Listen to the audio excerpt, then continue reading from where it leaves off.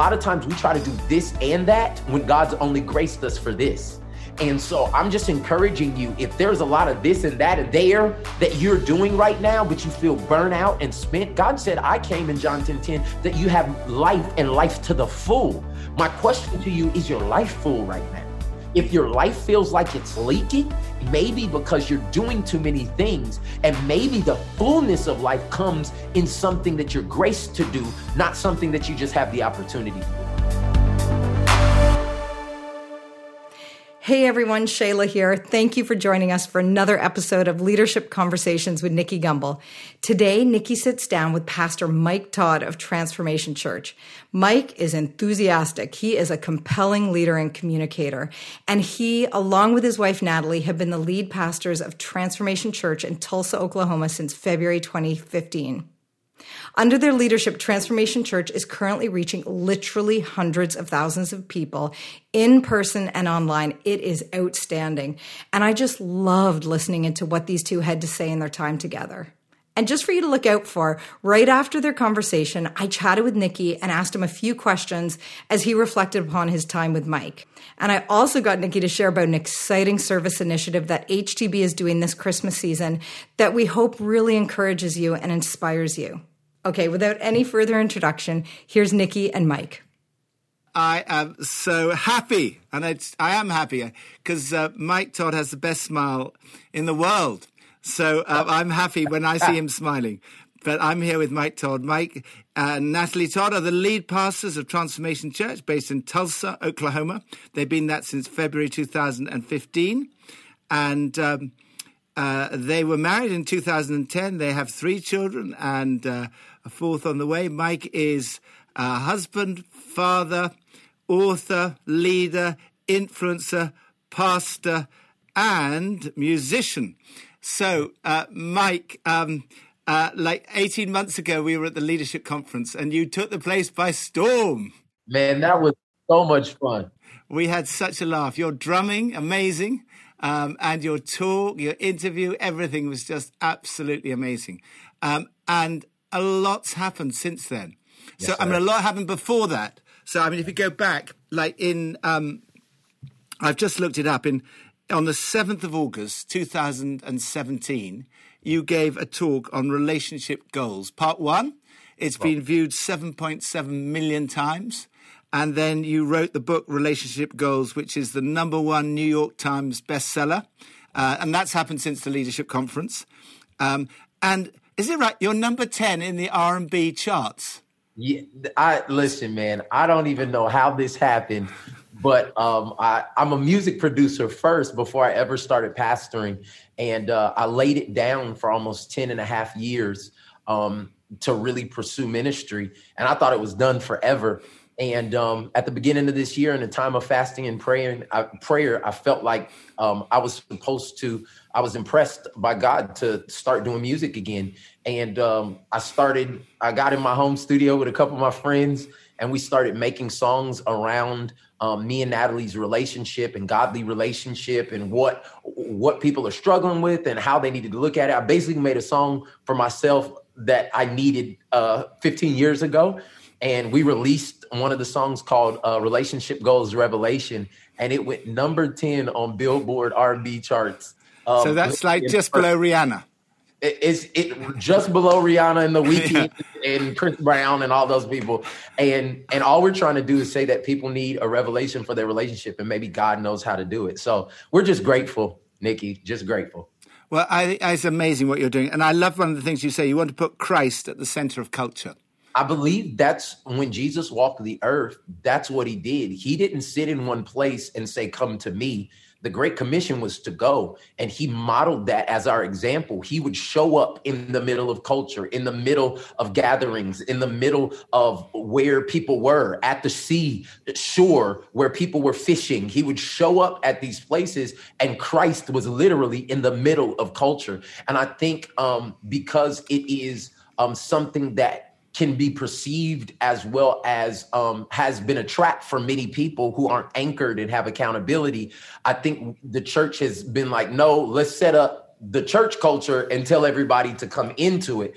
But 2020 has shown us that there has to be different ways to be able to reach people and lead them to the love of Christ. So we're just trying to throw a far net and put Christ in the middle of culture. And where do you think culture needs that most? Where do you think Christ is kind of most absent in our culture right now? Everywhere. Like, I honestly believe in all of the mountains, in education, in the entertainment industry, in government, in all of these areas. I really believe, I did a series earlier this year at Transformation Church called Who's the Minister Here? And most people, when they look at me and you on a platform and I say, who's the minister here? There would be hundreds, if not thousands of hands that would point at us. Yeah. But the Bible tells us the pastor's job is to equip the ministers to go out and be effective. And I keep telling people, like, so many people want to work at a church or be called to a ministry, but that's backwards. You are the minister and you're called to the place that you're already at. Yeah. So in the IT department, at that elementary school, in that governmental seat, if you would be the minister there and your relationship with God was not a weekend thing, it was an everyday thing, then Christ would be in the middle of culture. And that's why he said, we're the lights of the world. Like, and my problem is there's so many believers who turn their light off Monday through Saturday and then turn it on to go to church. And then they turn it back off to go to the soccer game or to whatever. And I just believe that wherever we are, the organism, not the organization, the church is there. And that is putting Christ in the middle of culture. Yeah. So, I mean, a lot has happened since, in the 18 months since since the leadership conference. I mean, you're expecting a fourth child. That's. Oh, I'll pray for me. Y'all pray for me. 4 and no more. It's over. It's over right now. And all your children are well? Oh, they're doing amazing. Yeah. I mean, your oldest has got some challenges. So it's my oldest son. So my daughter Isabella, she's 7. My son MJ, he's 5, and he has autism. And then my daughter Ava is 3, and she's running our life right now. So we're in the middle of there's not a dull moment in the Todd household, and we're navigating just the challenges of special needs children, young children, growing ministry. And God's grace is sufficient, man. It's been one of the hardest things and the best things to ever walk through. But we're still here. Just talk a little bit more about that. Why has it been the hardest and why has it been the best? Well, I think one of the things that you never bank on is it happening to you. You know what I'm saying? Anything like, and so when we found out our son MJ was diagnosed with autism, he's 5 and he doesn't speak complete sentences. We don't know what he wants all the time. So we got to guess and all of these different things. The sweetest boy in the entire world. I say that it's something that we didn't see coming, but it's something that God equipped us for. And that's the one thing about our trials and our tribulations. God trusts us with our trials. And it's one of those things that you don't even want to say because you don't think it. But who I am today, who Natalie is today, because God gifted us with MJ, it's the reason that I believe that God's been able to bless us with so much. And it really doesn't matter that much. Like, I would give anything for my son to be able to develop and prosper. And so it gives such a grounding, and it's made me and my wife go to God like never before. It's made our community gather around us when we're grieving certain milestones or things that are happening, or his little sister passes him in some type of developmental thing. It makes us just have faith that, like, we don't know why this is happening. We don't understand all of the implications, but we know the one that we can lean on and who is our anchor in the middle of it. And it just gives us the hope to know that God knows what he's doing, and we're going to trust him. So we have crazy faith for a miracle, but we have to live in right now. So we're living that. We're not exempt. Yeah. Now, another tough thing that's happened since we last met is the killing of George Floyd. Tell us how you and your church has responded to that. One of the most amazing things that I get to do as a lead pastor that sad to say, many people don't, but you know the benefit of it. I get to lead a multi-ethnic church. Yeah. And one of the beautiful things about leading a multi-ethnic church is that we get to dialogue from a place of love first. Yeah. So there's already relationship with these people because they're in small groups together, or their kids go to children's church together, or they go to the same schools, or they have birthday parties together. Yeah. And so then when a hard situation comes up that challenges their tradition and their history and their culture and their heritage, it doesn't start offensive first. It starts with more understanding. And so that rocked us as a church, as a country, as the world. It rocked the world. The crazy thing about it is it's not new. Like it was just videotaped. It was just publicized. Yeah. And so it validated a lot of feelings that had you experienced that personally yourself? Had you experienced racism? So literally, I told the story. I wore a shirt that Sunday because I was so angry and bothered and hurt that I couldn't speak a message that Sunday. I just talked. I sat on the couch. I wore a hoodie that said, "Your pastor is Black." And I just needed everybody to know that this wasn't just entertainment. Like, I'm not just here to give you some spiritual food, but like I have a real experience. And I told my church that 3 weeks later, a property that me and Natalie own that's under renovation right now, it has chains and gates. So, because they're working on it. And so I went by the house to check on the property and the progress. And somebody yells out on the street, "Get out of there. You're not supposed to be in there." And it's me, my wife, my best friend, and his wife. And we're walking in there, and I'm in hoodie and like all this other stuff. But they assumed that I was breaking in to my property. And 2 minutes later, the police show up. No. Oh, yeah. 2 police officers show up on my property. I don't have any proof on me that I own this property because it's under construction. And my wife was like, "Mike, calm down. Just start talking. Put your hands up." And so I'm like, "Hey, officers." And he said, "Can I help you?" And in my mind, I'm thinking, this man's walking onto my property right now. They're white gentlemen. And he's asking, "Can he help me?" And my natural instinct is, "Can I help you?" Like, that's what I'm going to say.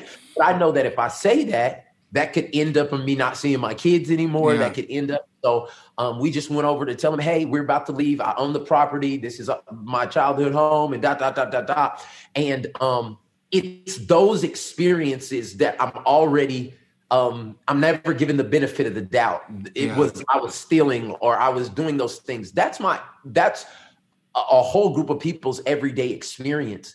And the beautiful thing that I got to do with our church is let people into that experience from somebody who's already added value to their life. Yeah. So they were more inclined to listen. And we had so much healing. I preached a message about racial reconciliation and how that ministry was given to the church and how the world can't do it, but the church can. And we've just seen so much healing, so much understanding, so much conversation, so much growth since that tragedy that I really do believe we can't do it for the whole world, but at Transformation Church in Tulsa and the people we impact, there are changing of the minds that are happening, and people's paradigms are shifting. People are apologizing for things that they've said and they've done, as well as building around relationship. And racism is not just white to Black. And I need everybody to understand that there are Black people and Hispanic people that have been racist against white people or against a different ethnicity. And so I just took it from the holistic spectrum, sharing from my experience and putting Christ in the middle of culture again. Like, what would Christ be doing right now? And we've seen a lot of healing happen here in Tulsa from our dialogue and conversation. Do you think things have changed? Has this tragedy had a positive effect on the culture, do you think? I definitely believe it has. I definitely believe people are aware that we're asleep to the fact that this was even a problem. I also think that it's awakened some people to, come down on their stance and be more vocal on the other side and be a little more overt in doing things like that. But as far as our church is concerned, I don't know how it impacts the entire world, but I know it impacted our world positively. And I hate that it has to come out of tragedy. Yeah. But things that have happened, George Floyd's death, and even the many others that are in that same wake and before him and after him. Yeah. Many people don't know this, but Tulsa, Oklahoma is the site of one of the worst race riots in history in 1921 from Black Wall Street. And the things that are happening in our city for racial reconciliation is really special. And I believe that it's going to be able to change the world one day. I mean, you're in the middle of a series on forgiveness, aren't you? Is that related to that, or is that just independent of it? I think that God knew what we needed in this season and did a series called FU, Forgiveness University. Yeah. And I really feel that I was raised in church, and I know forgiveness is a part of what we're supposed to do. Like, you need to forgive. But everybody tells us we need to forgive, but they don't teach us how.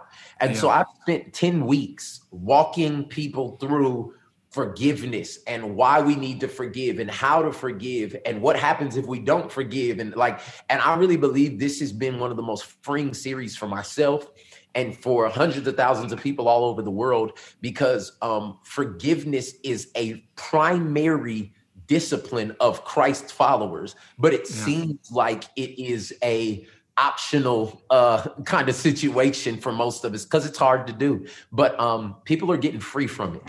Yeah, you said like hundreds of thousands of people, and it's like millions watching some of your. And then there's the book and all this. How are you? Because you're a young guy, aren't you? I mean, like for 5 years you were were you the sound man or something, and then the senior pastor. Now you've got these millions of people following you. How at such a young age? How are you coping with that kind of fame and all that stuff? So the big thing that I tell people all the time is I am very aware of my humanity, and I know that this is something that God is doing. Yeah. This is not my smile or my smarts or my wit. This is a divine work of God, and I'm aware of that. The other thing that God gave me that makes me so dangerous is my wife. My wife. I know your wife. Oh, yeah. God gave me a wife who really doesn't care about any of this. She cares about me. She cares about me being a man of God, and she cares about our children. Yeah. So she's great. She's phenomenal. Phenomenal. And God knew what I needed, not just what I wanted. And so when I finish this interview, I'm going to pick up a kid from school. You know what I'm saying? Yeah. Like we're very human, and we have community around us that God has surrounded us with that have the shut up and sit down card in our life. Like that seriously, because every man, we've seen so many people rise and fall, and God needs us to be able to stay in it for longevity. And I know I'm a human, and I know that there are things that everybody, if Jesus was tempted, Nikki and Michael are definitely going to be tempted. But if we have community and we stay close to the things that God has called us to do, and a very practical thing that I've done over this season is I've said no more than I've said yes. Yeah. Like in a lot of people in this time, it's the yes time. Like, oh, now you can go here, or they want you to do this. And that's when a lot of people start saying yes, and they lose the margin to hear from God or to have daily disciplines. And so I've just been saying no a whole bunch. My no is well, we're very grateful you said yes to this. Now, I follow you on Instagram, and 2 days ago, you posted 2 photos, really interesting. You posted one of you sitting outside the church, picture 1, sitting outside the church that you've just bought, like this $20 million deal, this massive thing that here you are at this position. And then you post a second picture. Just say about that second picture and how that's happened. Okay, so the second picture was, I think, almost like 8-9 years ago when I had to turn myself in for car insurance fraud. Mm-hmm. And I say it all the time, like I was a master manipulator, liar, always trying to figure out like how to get out of stuff.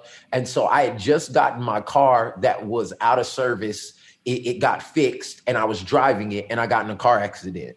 And so at the moment of the car accident, after the car accident, I didn't have insurance on my car. I tried to get insurance with one of those 1-800.com insurance places. So when they started calling, it was like, did you have insurance on the day of the accident? At the time of the accident, I said, yes, I had insurance on the day of the accident.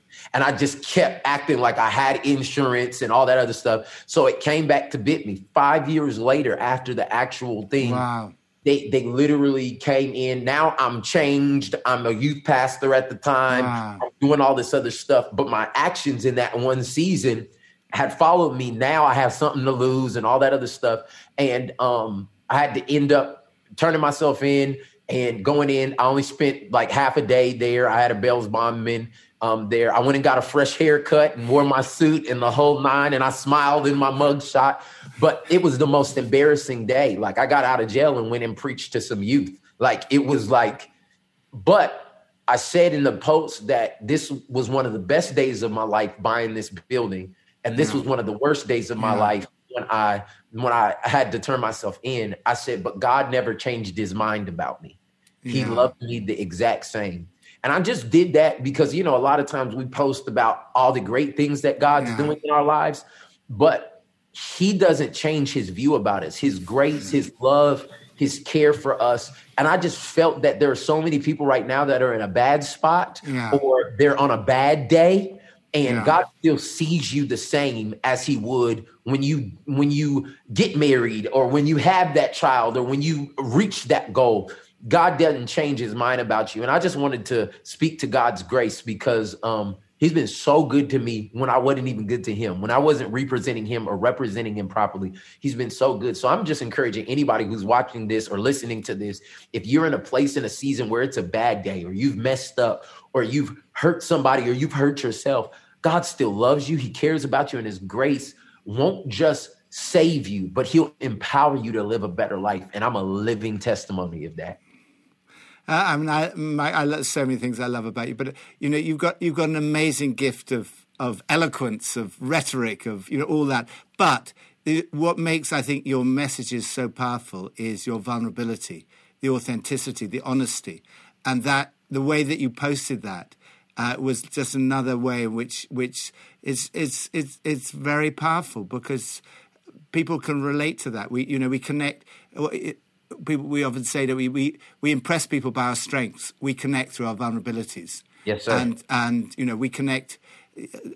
Your preaching is, I mean, I listened again this afternoon to your first talk on relationship goals, and it was an absolute masterclass in preaching. I mean, in theology, in exposition, in everything. It was just, and of course your communication skills and the way your language is absolute genius. But I mean, the theology, the way you structure it, it was just, it's genius, complete genius. Coming from you, that is the biggest compliment I've had in my whole life. Thank you.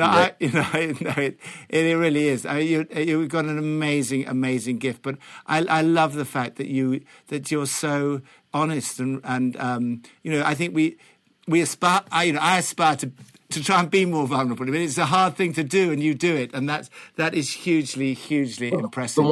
The one thing I say to people is that you need to live hot. That's humble, open, and transparent. Yeah. A lot of people will tell the truth, but they won't be transparent. And let me tell you the difference. Telling the truth is answering the question that's asked to you. So if somebody says, hey, did you do this? Then you're like, yeah, yes, or no. But most people don't ask you the questions that you really need to be asked, that you won't. So transparency is just offering it up. Hey, nobody had to know about, I mean, the millions of people that are following us now, nobody knew that I had a situation with the law, but I'm not going to let you find it out. I'm going to tell you. I'm going to use this to give God glory.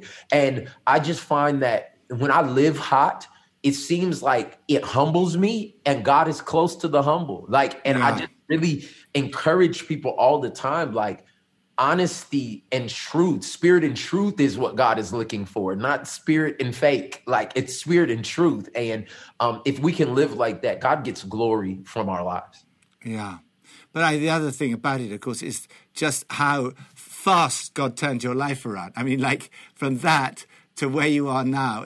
You only became the pastor in 2015, didn't you? Like the pastor of the church. So like the last 5 years, look what's happened in your life. I mean, it is an extraordinary story, really. We found the pace of grace. Like, that's what I tell everybody right now is like, you got to steward over the season you're in. And so many people are so worried about their next that they miss their now. They're so worried about like, will I get there? And God can literally turn everything around like this if he can trust you with it. Yeah. And I encourage my younger people that follow me is like, don't aspire to be like me, aspire to obey God. My story of obeying God, like when it didn't make a lot of money, when it didn't make a lot of sense, when it didn't get me connections, is how I got here today. And it was not networking and going to conferences and all of that other stuff. Like, I've spoken at every conference that I used to pay to get into. Like it's all of those things, but it wasn't because I was trying to do that. It was because I have this revelation that's changed my life, Nikki, that Jesus fulfilled every messianic prophecy ever spoken about him. He did it in 3 years, not 33 years. He did it in 3 years. Yeah. And you never hear him. You never hear about him running to his next appointment. He didn't have this hustle grind, like get it mentality. He was walking everywhere. He walked everywhere. If I was the son of God, I would at least ride a horse or a donkey or, you know what I'm saying? But he was walking everywhere because he had to go at the pace he was graced for. And when you go at the pace you're graced for, you get to see miracles. People get to go with you. If he would have done something else, he wouldn't have been able to disciple the people. He wouldn't have been able to touch those people. And it really spoke to me when Jesus went to the cross and said, "It is finished." He had finished his purpose. Walking, striding, going at the pace of grace. And we're trying to finish our purpose, running, out of breath, tired, making poor decisions, all of these different things. Yeah. And I just believe if we're to follow Jesus, it takes us trusting. It takes as much faith to go as it takes to stay. It takes as much faith to run as it takes to walk. And I believe that the reason God has done some amazing things is because I've gone at a pace that he can still speak to me, that I can still listen and obey. And so, stride.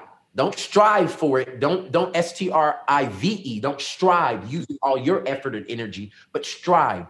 Walk in long, decisive steps in the intentional direction that God sets for you. And more than anything, God will be the one to get the glory out of your life. Yeah. So just say a bit more about that, because you often use this expression, the pace of grace. Yeah. So in practice, what does that mean for your life? Because you've got you're all these things. You're a father. You've got 3 children, 4th one on the way. You've got a big church. You've got a huge ministry. You've got your music. You've got all writing. You've got talks to give How do you put time into your? How do you do that? So practically, you only can do what God tells you to do and nothing else.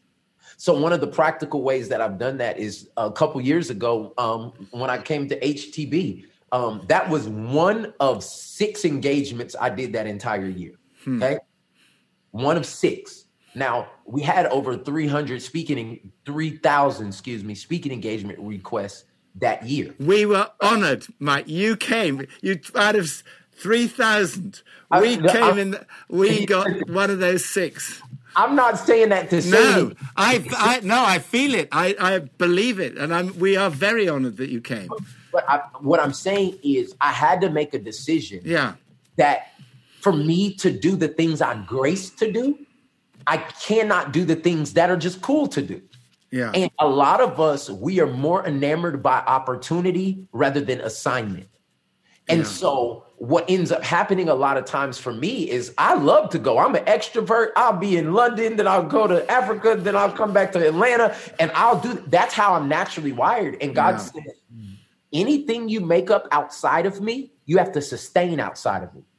And that's where people don't know the pace of grace. So when I look at things that are draining me, that are tiring me, I ask myself, did God send this? Is this what I'm supposed to be doing? Or is this something I picked up? Is this something that I wanted to do that was just fun? Is this something that I didn't want to not please them, so I did it extra? And really in this season, it's about intentionality and focus.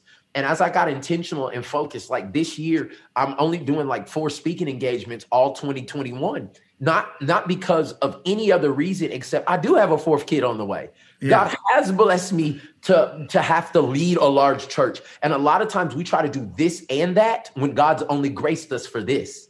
And so I'm just encouraging you, if there's a lot of this and that and that and this and there that you're doing right now, but you feel burnt out and spent, God said, I came in John 10:10 that you have life and life to the full. My question to you, is your life full right now? If your life feels like it's leaking, it may be because you're doing too many things. And maybe the fullness of life comes in something that you're graced to do, not something that you just have the opportunity to do. So that's practical. So good. Can I just ask you quickly about your sabbatical? Yeah, easy. Just tell us about your sabbatical. So one of the things that I do every year is I take at least 30 days away from church, business, and everything that has to do with the church. And I really do believe that Jesus set a model for us to work for a certain amount of time and then to withdraw. He could have made the entire universe and everything in it in 6 days and it was over, but he did 7 because he was trying to set a pattern for us that our culture has literally killed. Yeah.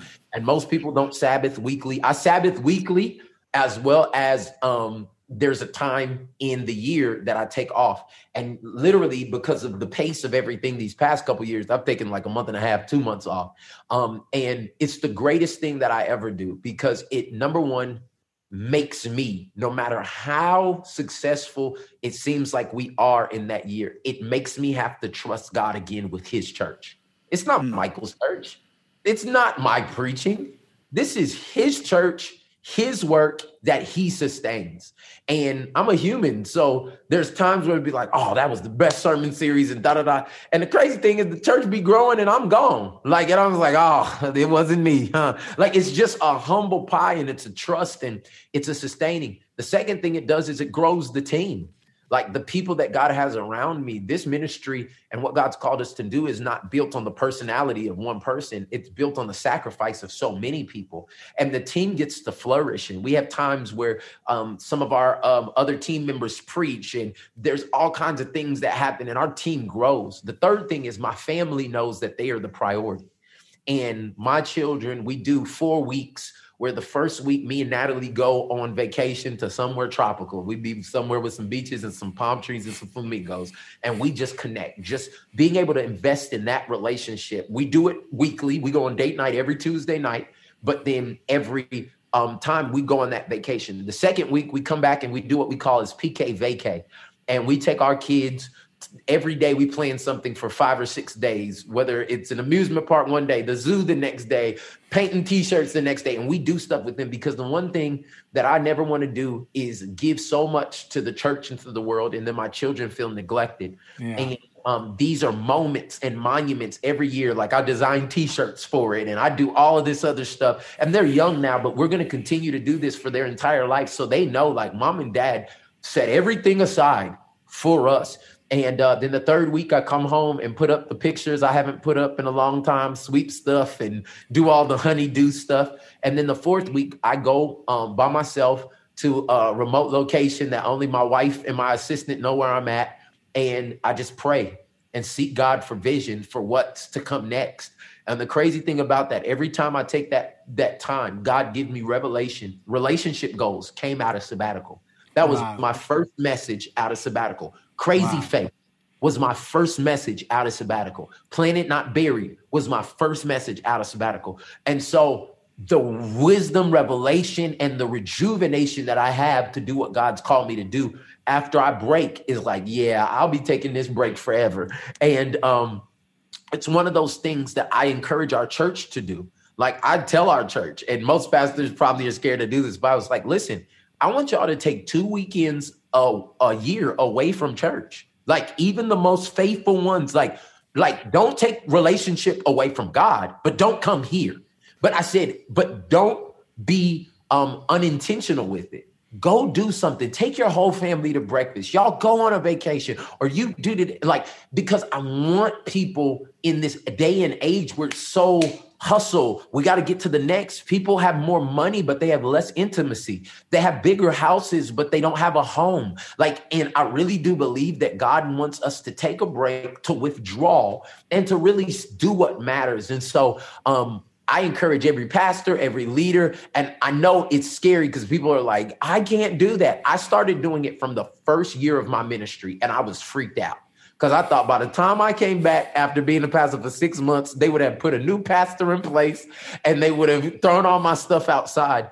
And it made people really respect me and God be able to trust me with more. So I'm encouraging everybody, weekly sabbatical and yearly, take some time to really be able to reset and let God give you new direction. So good. So good. Now, another thing you say, which I love, is vision is what you see with your eyes closed. Yeah. That's a great line. So what do you see with your eyes closed? What's the vision that you have? So one of the things that I believe is people function off of sight. So who do I know that can help me do this? What's around that I can be able to maximize? And God never works on sight. He works on vision. That's why we walk by faith and not by sight. And so many times I find myself closing my eyes and just asking God to show me what can happen. Show me possibilities, even if it's not the exact thing, like dreaming outside of me. I heard somebody once say, if your vision is not big enough that it scares you, it's not God's size. It's not like it's something that you can do with just discipline and patience and execution. And the things that I'm dreaming of right now, Nikki, the things that God's showing me right now is scary. It's scary because what God's given us in such a short amount of time, as we steward over it, it allows him to be able to trust us with more. And so one of the things that before COVID started, I'll tell you one of the things that we are trying to become as Transformation Church, a production house that happens to have a church. I really do believe that the medium of video and audio is going to be the main means of reaching people for Jesus Christ in the next decade. And so instead of building physical locations, before COVID started, you can see it on our vision board and stuff like that. The whole thing for this next 2 to 3 years was to become a digital media powerhouse that continues to put out content that point people to Jesus, representing God in all spheres. And that's what we're working on right now. When I close my eyes, there's an entire wing of this huge church that I have already marked off. People trying to have offices and do all that stuff. It's going to be a complete TV studio, a complete area for music studios, podcasts, everything state of the art.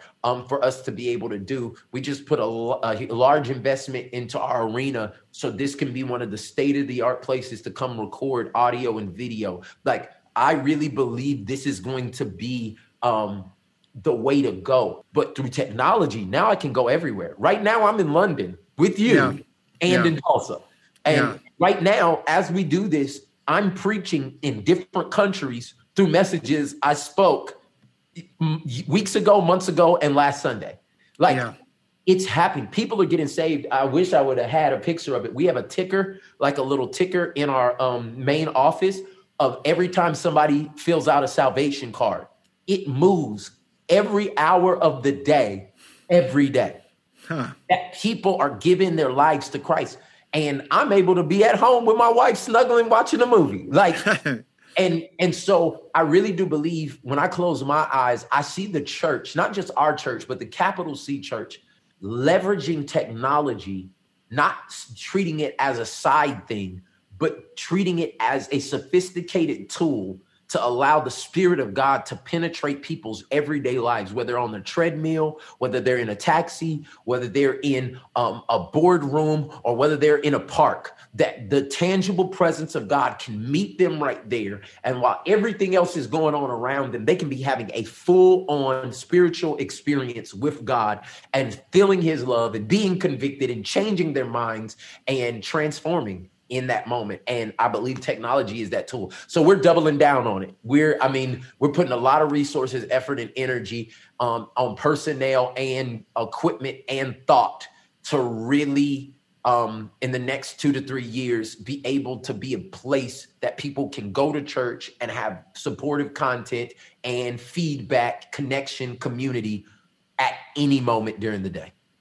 And what do you think the impact of COVID has been in terms of all of that? Has it accelerated all that in terms in your mind? And what's going to be different coming out of, how's the church going to be different coming out of COVID than it was before? So for many people, COVID is something that is what I call an exposer. Like, it exposed a lot. Like, it pulled the cover off of a lot of stuff, specifically in every sphere, but specifically in the church. And so I believe COVID killed many churches, even if they're still open right now. It's sad, but many churches will not survive this shift. I think it accelerated many churches as well. It made people that thought this was maybe 5 to 10 years away really put thought, prayer, and emphasis on communicating with people in technology. And then it woke a lot of people up that were kind of on the fringes, like, I don't want to do that. And I think the impact of it will be tremendous. I really do believe on the church that there's not been this level of innovation, outside thinking, reevaluating that has happened in the church in the past probably 50 years. Like, for real, like everybody having to go back to the drawing board and ask themselves, what is sacred? What can we not change? What has just been tradition? What have we just been doing? And what is preference? What do we just like to do? And me and my staff, we ask ourselves those 3 questions every year. What is sacred? We'll never change that. We got to do those things because that's sacred. But what is tradition? What are the things that we've just done, but maybe there can be some change to it, or we can get rid of them altogether? And then what is preference? Like, what is, like, we just like doing that. And being able to evaluate all of those things, I really do believe makes us being nimble to be able to affect the generation who in large part is not coming to the church for answers right now. And we're going to have to go into all the world and show them this love, this Jesus, this transformation power that can change everything. And I think the church is going to be stronger than ever. Like, I honestly do. Oh, brilliant, Mike. Thank you so much. Can't thank you enough. Hugely honored to have you today. And this was fun. Nikki, that was a tremendous interview with Mike Todd. Wow, he is remarkable. I'd love to know, what are your reflections after this interview? Oh, I'm going to take life a lot easier. I'm going to slow down my pace. Say no to every invitation. No, I think it's brilliant. I think he's amazing. I think he's absolutely extraordinary. There's a real anointing on him, and every answer he gave was a phenomenal answer. I think he's a really interesting person and extremely gifted. I really loved when he talked about the pace of grace. And I would love to know about what your takeaways are from that, from his sabbatical rhythms to how he's chosen to prioritize family, etc. What are your takeaways? Well, I totally agree with his all the principles. So what do? In a sense, I guess we do take a sabbatical every year. We take 4 or 5 weeks off in the summer. And that is really key for us in recharging the batteries and getting perspective and getting new ideas and doing lots of reading and so on. So I think that's of the 3 things that Rick Warren talks about. Abandon annually. That's something we try to do. Then withdraw weekly, which is what he talks about, Sabbath. And diverting daily, which is taking time off each day. And that's been a bit more of a challenge in COVID. But pre-COVID, I used to play squash every afternoon or go to the gym, get away, see a totally different group of friends, and so on. It's a bit more complicated now, but I still try and divert daily and take a day off, and do the summer, have a sort of what he would call a sabbatical. We just talk about it as a summer holiday, which is for now 4 and sometimes even closer to 5 weeks off. But I think it will encourage us that we shouldn't feel guilty about taking that amount of time off. That's actually a good thing to do, and you come back refreshed and more able to do the stuff that you do. So, it was very interesting. Mike talks a lot about the opportunities that Transformation Church has, and I know that HTB this year has had incredible opportunities. You're having to choose between all of them, and this year you really pushed into love your neighbor, and now you've got this Love Christmas campaign in the UK. Can you tell us about that and why it's such a priority for you? Well, there's a huge need in the UK. There are probably millions of people who are without food at this time, and the government doesn't have the infrastructure to reach all those people. But there's only one group that has the infrastructure, and that's the church. And there's a church in every village, town, right across every city. There are more churches than there are pubs, and there is an unbelievable network of churches and volunteers, probably millions of volunteers. And already, the church thing alone runs 8,000 food banks and 2,400 night shelters. But by working together with churches across the denomination, so we're working with Catholics, Church of England, Pentecostal, Black majority churches, Coptic Orthodox, Baptist, Methodist, every church is right across all the different parts of the UK. And the aim is to get food and help to the isolated, medicines and so on. And part of that is Love Christmas, where the aim of Love Christmas is to get 1 million boxes of hope to the most vulnerable in society, the isolated elderly, families who wouldn't have toys this Christmas, to families of prisoners, to refugees, and to the homeless. We're packing boxes with gloves and socks and hats for the homeless, and so on. So the aim is that Jesus said, "Let your light shine, that people may see your good deeds and glorify your Father in heaven." So this time we're trying to let people know what the church is doing, because before the pandemic, the National Health Service, the only stories were about waiting lists and operations that had gone wrong. Now everyone applauds the National Health Service because they realise the vital part they played. And our hope and prayer is as a result of what people seeing what the churches are doing, that at the end of this, people will recognise that this is, they'll see what the church is doing and glorify God, because God hasn't had very much glory in the UK during the pandemic. And this is an opportunity for people to hear that the church is there for them. And the church is desperately needed. People need community. They need love. They need help. They need support. And our message is, we love you. We come and be involved. Come on Alpha. Come to church. Come and meet people. Come and get your needs met.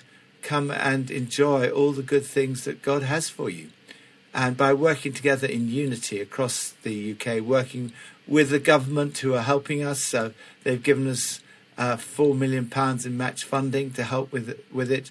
Working with one of the world's leading PR agencies, have given their time voluntarily free to support us to get the message out across the media. and we're working with all people of goodwill to meet the needs that are out there and to bring people hope and love and joy, especially at Christmas. Well, this has been a great interview between you and Mike, and then your reflections on the opportunities we all have as the church around the world in this Advent season is remarkable. So, Nikki, thank you again, and a huge thank you to Mike Todd for joining us from Tulsa, Oklahoma. Well, we're excited to let you know that right before Christmas, we'll be sharing Nikki's conversation with Pastor Craig Groeschel. To all you leaders tuning in, Craig likely needs no introduction. He and his wife, Amy, started Life Church in a 2-car garage in Oklahoma in 1996. And today, Life Church is one of the most influential churches in the world. I'm looking forward to hearing 2 great Christian leaders and friends who go back and forth on this podcast. Now, I want to say a big thank you for tuning in today. Please give a like, review, or share if you enjoyed this conversation or any before it. We'd really love for this podcast to be in the ears of leaders who need it most today. Well, that's all I have for you. We hope you're able to tune in for Nikki's conversation with Craig Groeschel on December 20th. We'll see you soon.